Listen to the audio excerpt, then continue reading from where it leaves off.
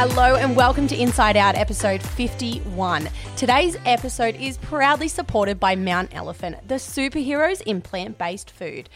Today's guest is the beautiful Ashleigh, who you'll likely already know from Instagram as Warrior Women Wellness. Ashleigh is a nutrition, movement and mindset coach and is on a mission to connect women to their inner warrior.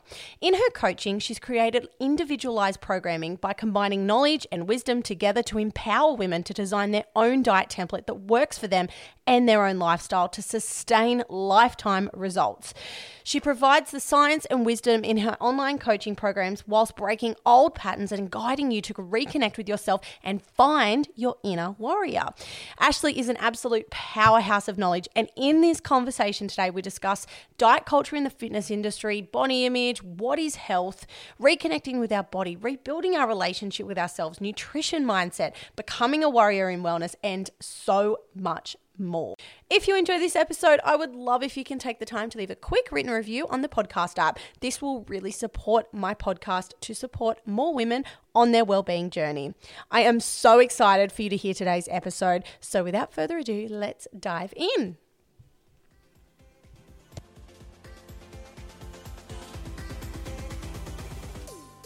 Ashleigh, thank you so much for joining me today and coming on the podcast. I am so rapt to have you on here. How are you? Very, very good. No complaints. Life is pretty sweet these days. That's so good. Look, I wanted to kickstart today's episode with just talking a little bit about you and your life. So can you share a little bit with us who you are, where you're from, and what brought you to here? Yeah, so I have been in the health and nutrition space and fitness space for about 10 years now. Started as a personal trainer, as many do, and then now I progressed more into, a nutrition and mindset coach. So I am 35 and I have recently, almost a year ago now, moved to Byron Bay. It was always in my big vision of moving to paradise and setting up a life where I am kind of driven by my core and my core values, which is like freedom and connection. So where, so those are just like such a beautiful place for that. Like I work all online now, so obviously running my own kind of day. But yeah, the community that I've tapped into up here has just been so lovely and so healing. So yeah, it's nice to live in paradise. Can't complain about that. I bet it is. That is my end goal, Byron. I think that's so many people's end goals. But yeah, I resonate with you about your core values because mine are freedom and connection. And I've actually recently been talking to a couple of girlfriends just about how with our core values, quite often we feel like we're not fulfilling those, or we're not satisfied or successful in our day because we're not living in alignment of those core values. But that's part of the scale of this, the epitome of freedom and the epitome of connection that we're looking for and fighting for, instead of just really, and something that I'm working on doing, in it being present and noticing how they exist in my everyday life now, and how I can have that freedom in my everyday. And I do have that connection in my everyday. I've just got to look for it a little closer. So I love that you mentioned that there. Yeah. Now, one of your girls actually in your coaching group connected us, which I love. I used to train with her, I mentioned before we hit record, a little while ago. And I know that she's a listener on the podcast. And she knows that I've been on a bit of a healing journey with my relationship with my body and food. And it is a conversation that I am really passionate about. I have so many, old teachings and breaking old patterns that I'm working on. Like, I know that that's something that you are passionate on doing as well, and teaching. So really looking forward to learning more about you and your mission, and just sharing my own experiences, because I feel like anyone that's been on a diet or, been in the fitness industry is coming out the other side of it now and noticing how many poor habits we have had in the past. But just taking it back a little, I know you've undergone a healing journey yourself, and you have battled with crippling body dysmorphia and disordered eating. For those that don't know what that is, firstly, can you share what that is? And then can you tell us a little bit about that journey yourself? Yeah, so body dysmorphia is actually a mental illness. It doesn't kind of get that level of attention and respect as many other mental illnesses, but it's so common. And basically it is like an obsession or fixation on physical flaws, whether they be, just minor or just completely perceived or made up. It generally manifests in like obsessive behaviors around trying to fix or eliminate. So women will go through things like surgeries or crazy diets and, all these like really extreme measures to try and, I guess, fix what they perceive as being wrong with their bodies. So yeah, body dysmorphia is at the root of eating disorders, most eating disorders, some level of it anyway. But disordered eating, you can have disordered eating without having body dysmorphia. So they are like, yeah, they are mutually exclusive kind of things. Like they're not, but I mean, they can exist without each other. So disordered eating is basically, just like an obsessive mindset or anxiety around food choices, and that can also link into body weight and body shape as well. But again, some disordered eating is not even linked to body shape. It can be just control. It can be massive fears around like health and clean eating, which may not even be linked to body weight. So yeah, there's like this huge broad spectrum of disordered eating being on one end, which is kind of like having a certain level of food anxiety and engaging in restrictive behaviors, to eating disorders, which is all the way up the other end. So anyone can sit on that kind of that like wavelength. And I've moved up and down that scale like many, many times in my life. To extreme eating disorders like bulimia and anorexia. So I was really, really, really sick in my teens. And then, kind of through my fitness journey, thought that I was healing, but actually went into a space called orthorexia, which is like obsessively clean eating. So for me, that just seemed normal, and a lot of people in the fitness industry will kind of behave that way, but it is an eating disorder, a classified eating disorder.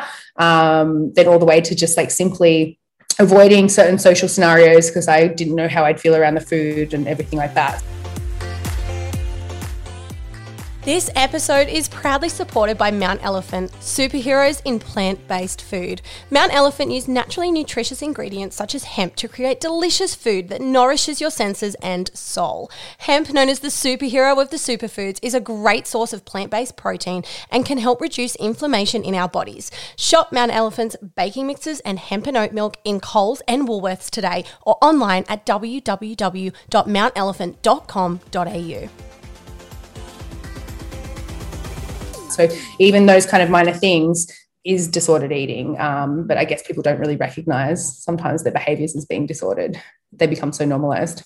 Absolutely. And it's so interesting how our relationship with food and our bodies, like we know, we've learned, I think it's quite prevalent in society that we all, as women, understand that we have learned to have shame surrounding our body image and judgment on our body image as women from a really young girls. And there's usually, you can usually think of the first time that you were told that you were fat or that you were ugly. Everyone's got that little memory, that niggling memory.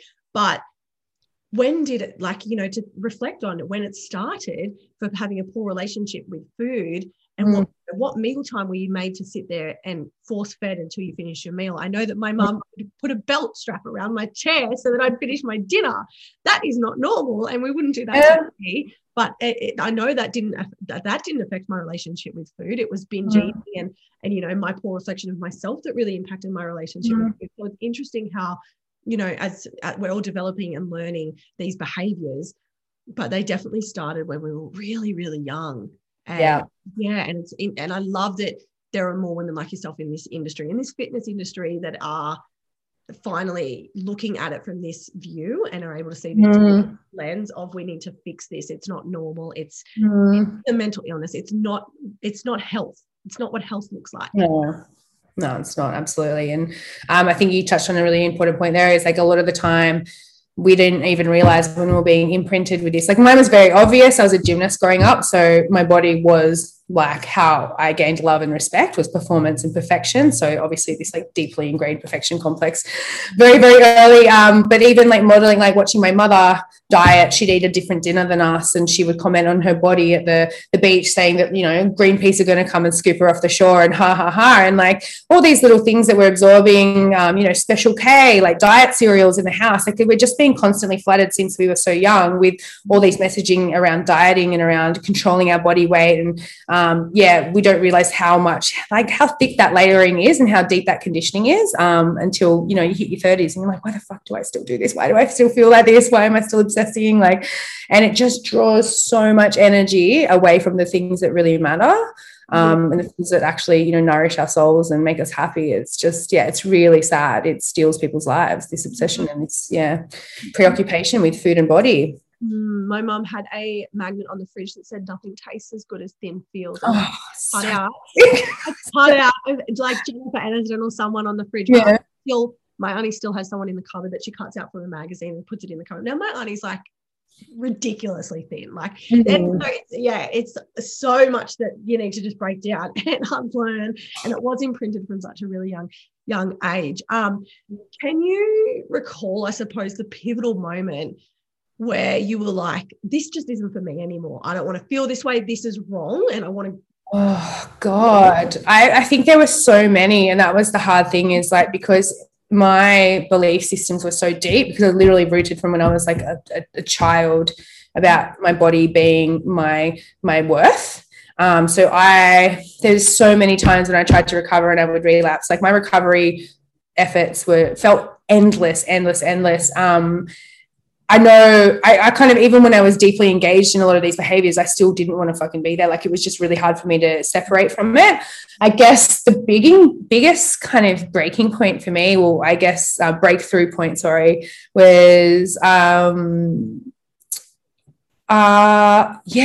think I'd competed. So I did like a bodybuilding competition. This is in the phase where I was convinced myself that I wasn't disordered and I wasn't orthorexic and everything was fine, because it was all fitness related. I was no longer. It goes from one end of the scale to the other end, right? Oh, yeah. That's like, fitness competitions is just another way of like competitive dieting. It's just like a little bit of muscle. Like, congratulations, you can starve yourself for 12 weeks. Like, but I remember I thought that I was kind of in a good place, and then I remember coming out off the back of the end of the competition and realizing that I just triggered everything that I'd spent, a good part of like 5, 6, 7 years healing, because I was terrified to gain weight off the back of a competition. I was like 52 kilos. I weigh 67 or something now, so I was tiny. And then it took me another 2 years of being stuck in that space of that relapse, where I was like, wow, I don't want to spend another 6, 7 years doing this. So I actually went to South America and did a lot of plant medicine. So I went to an ayahuasca retreat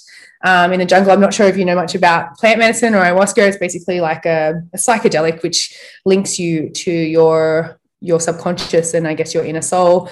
And I had just one of those moments over there in an experience where I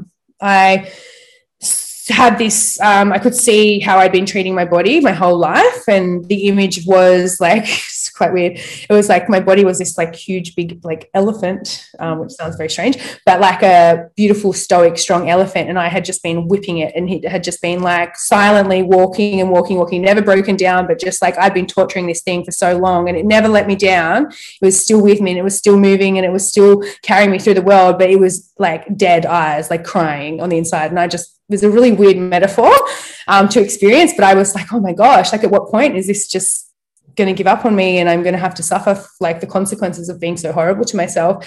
And so then when I came back, I started, I guess, the whole journey of moving myself away from calorie counting and restrictive diet and orthorexia to what I do now, which is I went all the way in the other end, which is like the intuitive eating method. And now what I do is something called an informed eating method, which I'm sure Paige maybe has told you about.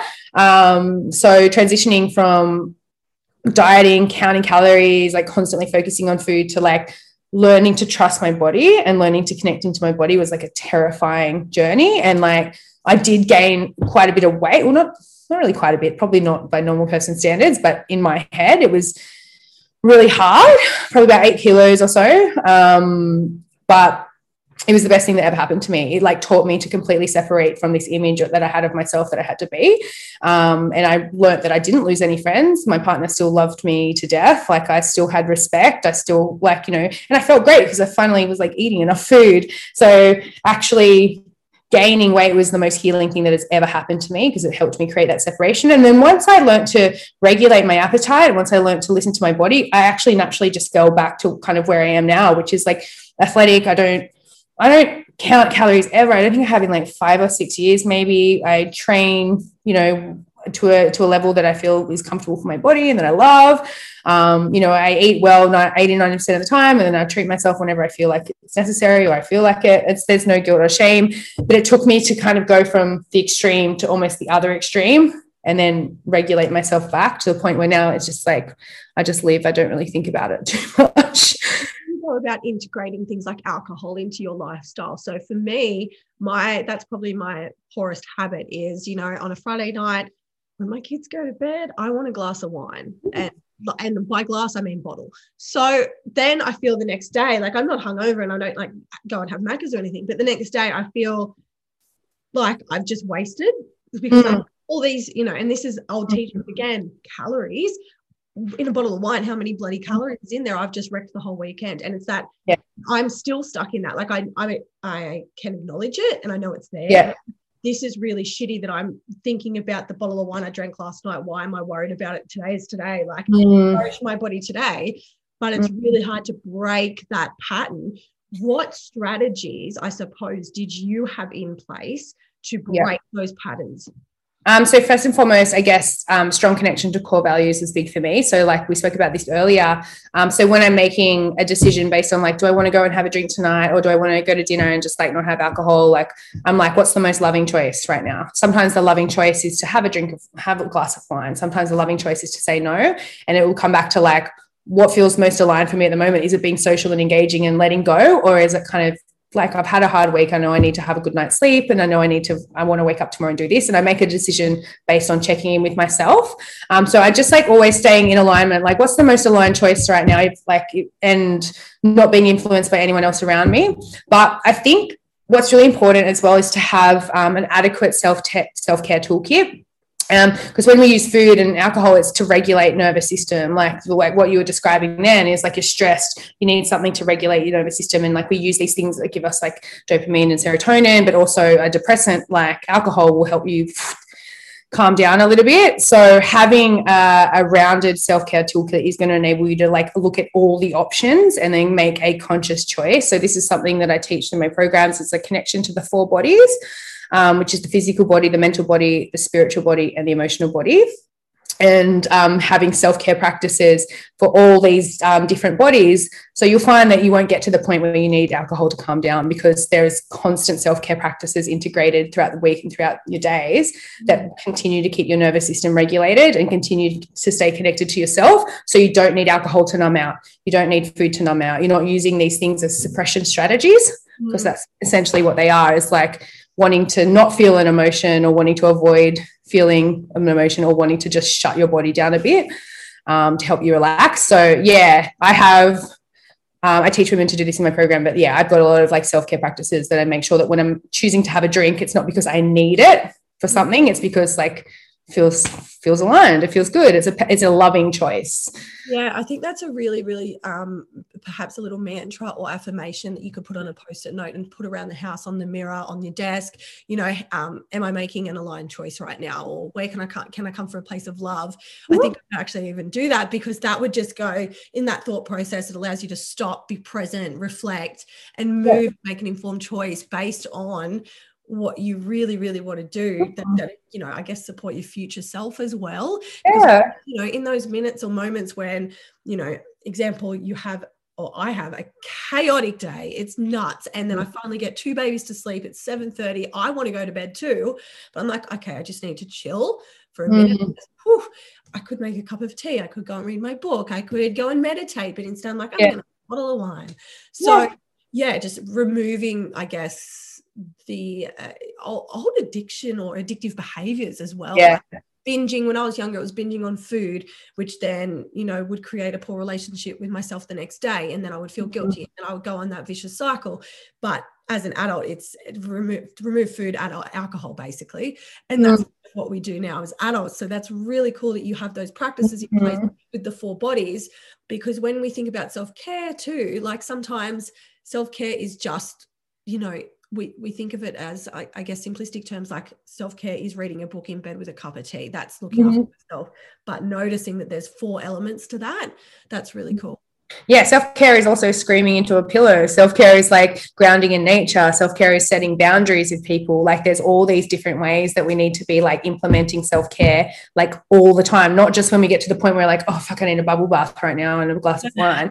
Too late by that point. Like you've got to be constantly doing it all day, every day to ensure that you're not getting to those points where you're making poor choices because you want the most potent version of that. Wine will just like smack you out a little bit, but like you don't want to get to that point. It's got to be a way to regulate consistently throughout the day and throughout the week. So when you do go, well, do I want a wine? It's like, fuck yeah, that'll feel nice. Like that's coming from a place of like there's no need, or it's a loving choice, not a choice out of necessity or to try and calm down or numb. Yeah. Just digressing a little bit to your work, which I'm really looking forward to talking about. So the name Warrior Woman Wellness, such strong in this brand identity. Can you share a little bit of backstory? What led you to creating such a fierce brand to start with? Yeah, well, I actually just rebranded at the start of the year. My old brand was called Chicks Who Lift, which is obviously very much around resistance training. And now I still do a lot of the training stuff, but I'm focused more on mindset and nutrition. So I knew I needed to rebrand. But I've been working a lot with feminine archetypes recently. My Byron kind of family, we're all a little bit woo. There's a lot of coaches, a lot of like holistic coaches, mindset coaches, like feminine embodiment coaches. So we're all exposed to all these, different concepts and methodologies. So feminine archetypes is something I've been really, really into. So the main ones are like mother, lover, priestess, and warrior. So an archetype is I guess a universal DNA blueprint that every woman has these 4 archetypes inside them, and we kind of step into these roles at different times throughout our day, throughout our week, in different scenarios. But we all have like a core archetype which we wear most of the time. So obviously, if you're a mum, sometimes it could be the mother. If you're in a business, it can be you step into your warrior. When you go priestess, she's like a very spiritual kind of connected woman, and then the lover is the playful, sexual kind of flirty one. So when I was just reading about archetypes, and I actually had a dream. Like I make lots of decisions based off my dreams.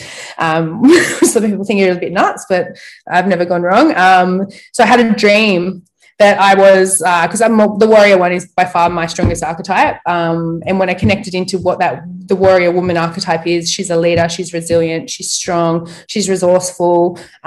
She carries the tribe, you know what I mean? She looks after everyone, but she's also looks after herself. She's very, very strong. And so when I was connecting into this, I was thinking this is what I bring to the women that I work with, is that sense of like taking back their personal power, their sense of resilience, their sense of inner strength, and the sense of being able to provide for themselves with all their needs. And so, that's kind of where I came up with it, is like, this is what I am here to activate in the women that come into my circle and that I work with, is that inner warrior woman.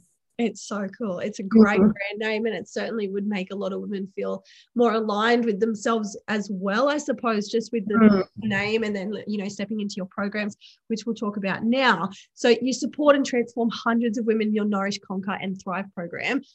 Can you share what this program is all about, and maybe give us a bit of a peek into some of the practices that you teach? Yeah, absolutely. So it's a community-based program, meaning that it's small groups of women, and basically it's an 8-week container. It's very education-based. So this was birthed from basically the understanding that there was a lot of women coming to me with a similar challenge, and there was a lot of education that needed to take place, and there's like a very similar process to go through that I would walk most women through in order to transition from where they are now to where they want to be. So the common challenge was, I was attracting a lot of clients who were obviously picking up on my message and my journey. They were, like we spoke about, indoctrinated into the fitness industry with counting calories and macros and, training at a certain intensity, which was great and served them to a certain point. But then obviously it started to become problematic, and it was creating a lot of anxiety. They didn't know how to move away from it. So it's almost like they learned what they needed to learn, but they didn't know how to then adapt it in a way that was sustainable. And there was just, a lot of obsession and anxiety and disordered eating that was starting to kind of come up. So through the kind of methods, we spoke a bit about my education before we hit record. So I've got a really diverse education background when it comes to nutrition. I've done like precision nutrition and clean health, all of their certs, which is like 3 or 4 certs. I've done the Institute for the Integrative Nutrition, and now I'm doing a cert through the Institute for the Psychology of Eating. So there's a lot there. And I came up with like this method that basically helps women transition from a diet mindset, calorie, macro counting and obsessing over food, obsessing over body, all the way through to an informed eating method, which is a beautiful cross-section between intuitive eating and externally controlled eating. So basically, the idea is that you're applying the foundational nutritional knowledge and science, as we can't throw that out, with internal body wisdom. So combining knowledge and wisdom together to empower women to design their own diet template that works for them and their body and their lifestyle, something that's sustainable in the long term. Because I work with active women, so I can't discount the fact that there are requirements that women need to hit. And a lot of the time when you've been chronically dieting, you don't have an intuitive sense of hunger and fullness or what you need. So I wanted to make sure that I was applying the science with the wisdom to create this informed eating method, which is all about making empowered choices around food that serve your core values, that also serve your higher self. And then they're all about, coming from a place of love and self-respect as opposed to deprivation and control and self-rejection. So that's basically the format of it. So lots of nutrition skill development, learning how to eat again, like learning how to actually nourish ourselves. Because when you do all this calorie and macro counting, you're externalizing that knowledge and wisdom. You're having an app tell you or your coach tell you what to eat. So it's all about reconnecting with self as well to guide you. So lots of nutrition stuff, but we also go deep on the psychological and emotional drivers of eating behavior, because that is, I guess, the most fundamental piece, the most important thing. You can try and change yourself from a behavioral level, what you put in your mouth and how you move, but unless you're dealing with the belief systems and the emotions that drive those, then you will always cycle back to your old behaviors, because you need to work a little bit of a deeper level than just behavioral. You need to go into the beliefs and the values and the emotions as well. So yeah, very diverse range of topics that we cover throughout the program. Yeah. And would you have any tips, I suppose, like to teach children or early teens sort of these practices without, they're drilling it into them, like you're forcing them to eat and believe a certain way? Like what would you encourage?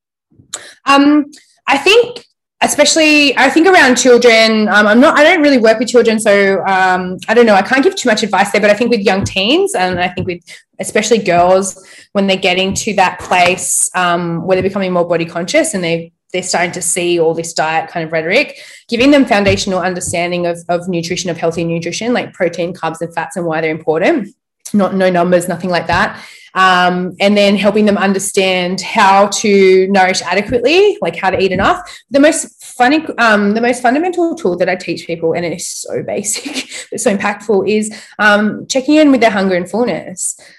So eating, there's a thing called the hunger and fullness scale. I've got like a post on my Instagram about it. You can find it on the internet, basically rating hunger as a 1, and it's like extreme hunger as a 1 and extreme fullness as a 10.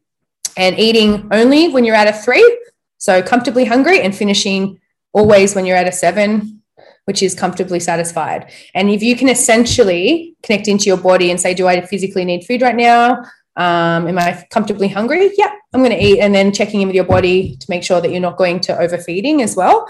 This way you regulate appetite. So you're never in extreme hunger, which leads to overeating, and you're never in extreme fullness, which then leads to guilt and restriction. So if you can just like indoctrinate that body wisdom of like checking in with the body to see if I'm hungry, and if it's a yes, then eat. If it's a no, maybe I'll just wait a little bit until I'm feeling comfortably hungry. Because when you eat, when you're not actually hungry, you also bypass a lot of the pleasure and satisfaction that you get from food. So you might be eating the calories, but you're not actually deriving much pleasure. And same thing when you overeat as well. You obviously, even if it was pleasurable, you've now put yourself into a state of displeasure, which also breeds a bad relationship with food as well. So it's a really basic tool, and the most fundamental one when it comes to just maintaining healthy body weight. Essentially, if you're not overeating all the time, because you're very, very associated with the sensations of fullness, then the chances of actually developing an overeating, I guess, pattern are very low. And if you're not allowing yourself to get super, super hungry all the time, the chances of binge eating or emotional eating are also kind of like leveled out a little bit. So it's just such a basic tool, and something that I would definitely be teaching everyone is just connecting hunger and fullness. Because you'll notice kids intuitively, they're the best intuitive eaters ever. They're done when they're done. Like when they've stopped, don't want to eat anymore, they will tell you they don't want to eat anymore.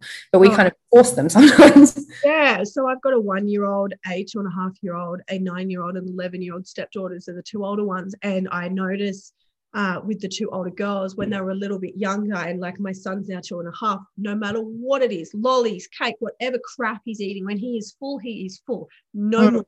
Same with my daughter, who's 1. Whereas the older girls, they've just bypassed that now, where it's yummy, I'm going to keep eating it, even though it's this, and this. And now I'm having to step in and say, you've had enough, have a glass of water.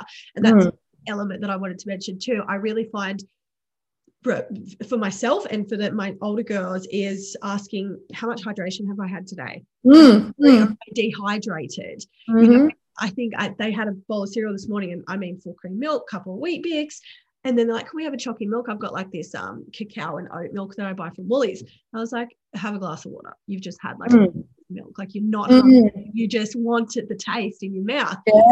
Just really noticing that hydration can play such an important key in feeling hungry and feeling unsatisfied. And also, that's a great point. And also there's like mindfulness as well. So a lot of the time when we eat fast, we're not actually sitting with the sensation of the food. We're not gaining the pleasure from it. And there's this thing, a little hack called the 2-minute rule. So when you eat something, the potency of the flavor, say, let's use a piece of chocolate for an example, has high potency for about 2 minutes. Beyond 2 minutes, the chocolate will start to taste very bland. So if you can get your children to either have like a nice snack or something that's a bit high sugar or whatever, kind of food that they like to indulge in, and make it a game of like, what kind of flavors can you taste? Like, what sensations can you feel in your mouth? Is it crunchy? Is it soft? And get them to tune into all the subtleties of the flavors and sit with it in their mouth for a while and break it down and connect to like smell, taste, the sound of the food, the texture in the mouth. Like, this is all what mindful eating is. And then by the time 2 minutes is up, when you go to eat more, it doesn't have that intensity. So the drive to continue to eating is much is minimized. So, but a lot of the time when we're eating this stuff, we're mindlessly shoving it into our face and we're like watching TV or we're like chatting or whatever. We're not tasting the food. And so the satisfaction level is minimized so much. Whereas if like you're super present, like you can draw 2 squares of chocolate out over several minutes and it's very, very satisfying. And then by the end, you're like, I actually don't need it anymore because that felt really intense. So that's something that you can do as like just a practice, is like create no distractions around food. Like when you're eating, you're present. You're not on your phone, you're not on the TV, like you're actually mindfully eating, and you very slowly eating, putting your knife and fork down between each mouthful, chewing until it's liquid in your mouth, which is also great for digestion, great for nutrient assimilation. So mindful eating practices is also something that I like super, super heavy on in my program, because again, slowing down that process, and it's not only better for digestion, your fullness signal kicks in sooner. And also the pleasure sensations are higher. So therefore you're not likely to finish your meal and continue to reach for food. When you're like present with it, you taste it, you experience it. It's so satisfying that you're like done. But yeah, it's when we're distracted, we get to the end of a meal, and this happens to me all the time. I like look down, I'm like, shit, I've eaten that whole thing. I didn't even taste it. And then I'm like, oh, I want something else. And you're back in the fridge because you want the pleasure as well as the calories. Like fullness and satisfaction, very different things. You can be full and unsatisfied. So like tuning into the satisfaction in the food is key to minimize like mindless eating, overeating, binge eating, all that kind of stuff.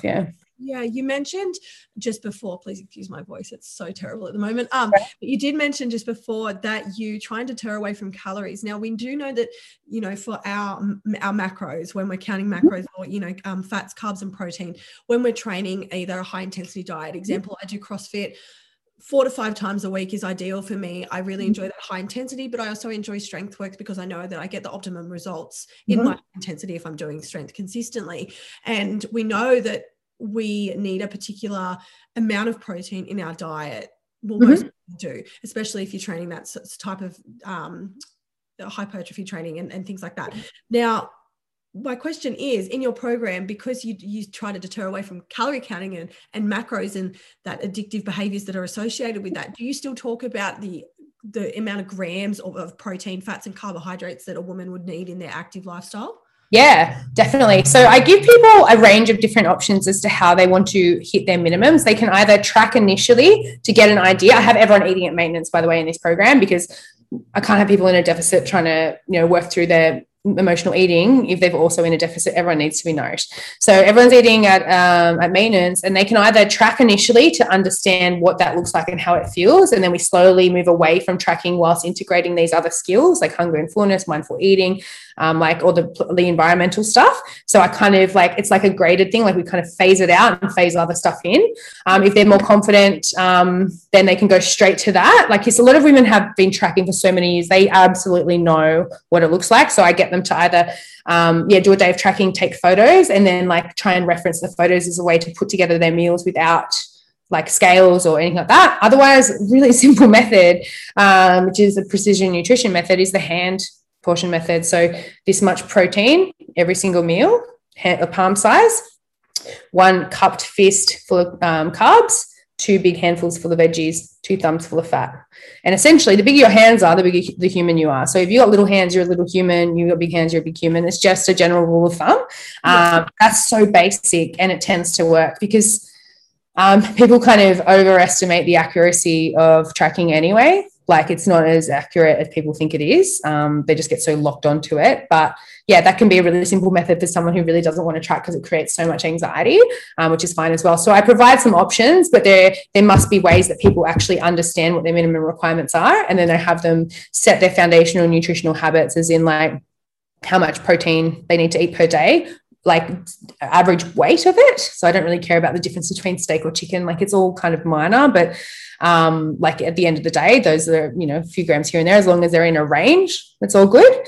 And same with the carbs and fats, just knowing roughly what it looks like, and then knowing how to emulate it, and knowing when to also check in with hunger and fullness. Because some days they get to the end of the day and they would have eaten, their minimum requirements, and they'll be hungry. So I'm like, eat. If your body's telling you need food, eat. The next day they might not be hungry. You're not hungry, don't eat. Like, that's really normal too. Our energy requirements are so different from day to day. To try and eat the same thing every day makes no sense, especially the female body. We're so cyclical that to try and eat in this rigid, repetitive way every day is just as bad as tracking. So it's about understanding your minimum requirements, what that looks like, what that feels like in your body, and then allowing for your body wisdom to come through and to guide you as well. So yeah, I find for me tracking, I don't find it triggering, but maybe that's me being in denial. But because I love structure and routine so much, I thrive when I've got a structure in place or a routine in place. And for me, knowing what I'm doing or what I need, that really allows me to stay connected with my goals. But in saying that, I suppose that is a bit of denial from me too, because also if I'm not hitting those macros, I do feel unsuccessful, and I do feel like I'm not going to reach my goals if I fuck up one day. So there is a problem with that I can see. Yeah, isn't it? It's like, that's the thing about macros, is like, this is the problem, is like people look at, they achieve or fail. It's like pass or fail. Every day is like a pass or a fail. If you go over or under, you failed. It's like, well, no, like the human metabolism doesn't work like that. So, and it does create that kind of thinking that if somebody overeats one day, then they feel like crap, like, oh, screw it, and I've ruined it, I'm just going to binge for the rest of the weekend or whatever. It just creates this, like this real dichotomous attitude that doesn't really serve in the long term anyway. And it just disconnects you from your body. Like when you're being told what to eat from an app as opposed to listening to yourself, you create further and further disconnection, and you lose trust, you lose rapport. Absolutely. I think I need to join your program. I think you do. I think when we finish this chat. Now, I know you're also advocate for mindset being a really important part of the healing relationship with ourselves physically. In what way do you encourage clients to transform their mindset? Yeah. So I also have an NLP certification, which I'm not sure if you know much about NLP, neuro-linguistic programming. So I guess the level that I like to work with is I use this model based on identity shifting. So if you can imagine a pyramid, identity is right at the top. And then it's like belief systems, values and beliefs, then it's thoughts and emotions, and then it's behaviors. So essentially what I try and get to do is to get women to shift into a new identity and embody a new identity, because when you take care of the identity impacts the beliefs and values, it impacts the emotions and thoughts, which impacts the behaviors. Too many people working on a behavioral level and without shifting the identity. If you still think that you're the fat girl in the group and you're hopeless and nobody loves you and you've got no value, you could lose 20 kilos, but unless you change that identity, you will cycle back to being the fat girl who nobody loves. you'll self-destruct and you'll sabotage, because you need to shift identity in order to shift the behaviors in a long-term sense. So one of the questions I always ask my clients is like, who is the woman you are wanting to become? Like, what's her identity? How does she relate to herself? How does she move through the world? What are the internal conversations she has? How does she eat? How does she interact? Like, what are her relationships like? And I get them to create this almost like alternate identity. And then from there, we can start to map a path of like how this person operates in the world and what kind of behaviors we need to implement, what kind of thoughts we need to kind of implant and start to reframe. So the first thing is connecting to the identity through like desired outcomes and getting people to attach emotionally to being this like version 2.0 ultimate version of themselves. I also do a lot of stuff around reframing belief systems. I have several tasks around how to help people identify in their history, in their timeline, when a belief system was formed and what kind of conditions that they placed on themselves as a result of that. And then from that point, when we've extracted the belief systems and what kind of narrative they've told themselves around that, then we do something called the meta model of reframing beliefs, which is about flipping them inside out, choosing to understand how it served you, choosing to understand how it's no longer serving you, and choosing another way of looking at this thing. So it's basically, just there's a system for reframing beliefs, which is really powerful. I also go a lot into helping people understand what their suppression strategies are. So this can be food, exercise, alcohol, relationships, sex, like anything that kind of draws you away from the emotions. And there's many ways that we do that, like, numbing, distraction, being too busy, being strong, like spiritual bypassing, all these different methods of actually not dealing with what's really going on. Because a lot of the time our issues with our food and body have got nothing to do with food and body. It's got to do with an avoidance of something deeper. So understanding what's being avoided and drawing attention to that, understanding what the suppression strategies are, and building a tool set as to how to actually deal with the core issues is really fundamental as well. So I've got like a huge big toolkit of like all these little bits and pieces that I do, but I think the most fundamental piece is connecting women to that identity and working on an identity level, not just like behavioral and not even just like thoughts and emotions, more so even further up that line. Because it just takes care of itself. When you shift an identity, everything else just trickles down and it's effortless. Yeah, that's amazing. I am actually looking at doing NLP in the next form, not this year, maybe next year once I've got some more free time. But I would love to do it. I think it's so really cool. Human behavior is just so intriguing to me, and why we do the things we do and what's the story behind it is so interesting. So I love that your program includes so much brain work, like much work internally and internal healing. It's just so important overall. So that's really cool. So you are coaching all of these women, as you've just said, through their limiting beliefs and body image issues, and you've overcome both of these yourself. I know that we're all a work in progress, and you're obviously at a point now where you're at the higher end of your inner self, and you know who you are, you know what you're doing, you know what you want from life.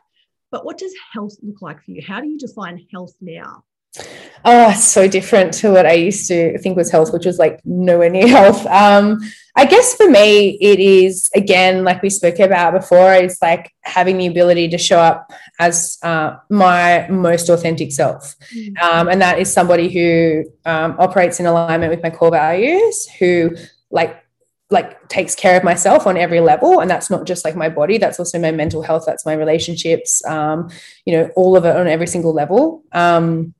It's a connection to my spirituality. So once I started, I guess, connecting to that opened up a whole different level for me. That really helped me detach from my physical body as being, the most important thing, is understanding like how much of an expansive soul I am, and how much of a beautiful human I am, as opposed to just what I look like and how people can admire me through, my physical body.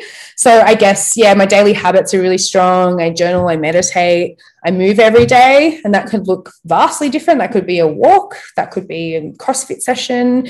I'm really intuitive in checking in as to what I need. Like if I had CrossFit plan and I wake up and body says no, I do not go. I just do not do it. There's nothing that I'm forcing myself into these days.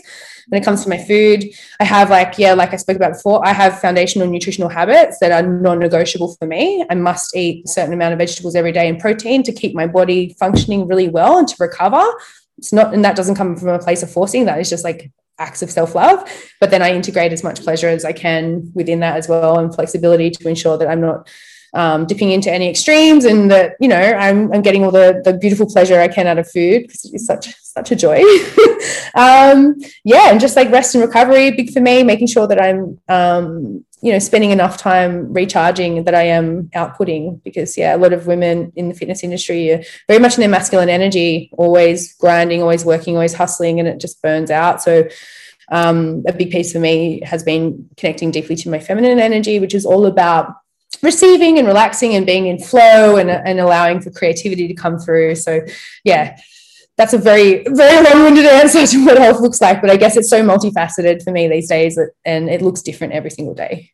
Yeah, that's so important, I think. And I like that it's, you know, a holistic approach. Like there's so many different elements that you integrate to what health is, because maybe a decade ago it would have looked like, oh, it's just the gym and eating fish and broccoli, and that's how it feels. Like for me, I know I had that ingrained for me a couple of years ago. You know, I was on that fish and broccoli my wedding, and I was training 6 to 9 times a week, and I was running myself to the ground. And was I happy externally? Yes. Internally, no. I never want to feel like that again. And I think that the more that we can encourage women to go inward on their health, go inward on their mindset, go inward on all these elements, so that they can figure out what works for them, and health doesn't look just one way. That doesn't make you healthy. You can be, you know, a size 16 and be way more healthier than a size 8 girl. That's it. Yeah. We've just got to work out what's healthy to us and go with that. And that's how you live your life. Absolutely. I think everyone, just because you want to be a size 8 doesn't mean that you're meant to be a size 8. And the more you try and force your body there, like, you're moving so far away from what health is. Like, body diversity is a survival mechanism of the human race. It's just the way that we're built with. We're all different. You know, obviously there's extreme ends of that, which are undeniably unhealthy, anorexia, obesity, all this stuff. Like, I won't touch on that, because like, I think it's pretty obvious. But I mean, just because you decide you want to look like someone that you've seen on Instagram, it doesn't mean that that's where you should go. You need to detach from that.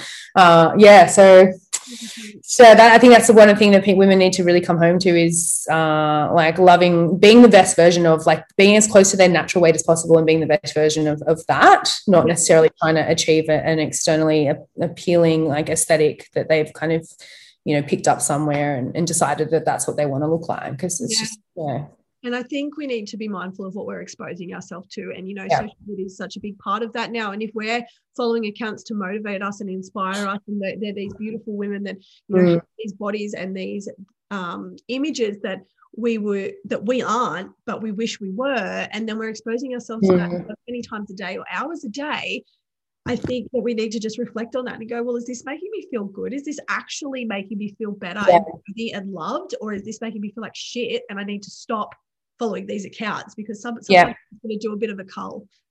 Well, exactly. Like, our mental diet is so impactful with the way we see the world. You become habituated to what you become exposed to. So if you're constantly seeing images of ripped bodies, that becomes normalized to you. Therefore, you're comparing yourself and going like, I'm abnormal. I don't follow any fitness. I follow my friends who are in the industry because I support them, but there's nothing someone out there that can do that's going to inspire me in that field. I follow like people who are really good at educating. I follow like heaps of weird meme pages. I follow lots of spiritual pages, and my friends, like, I no longer expose myself to people who trigger a comparison thing inside me, because it's natural. It's natural for the human brain to make a comparison, because that's how we're wired, is to relate to the world through ourselves.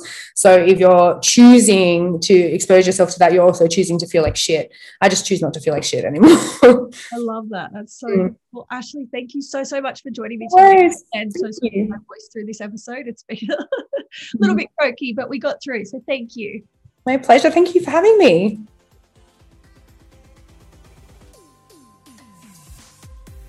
Thank you for listening to today's episode of Inside Out. I really want to grow in this space and make sure these stories and experiences are heard. If this episode resonated with you, I would love to hear from you.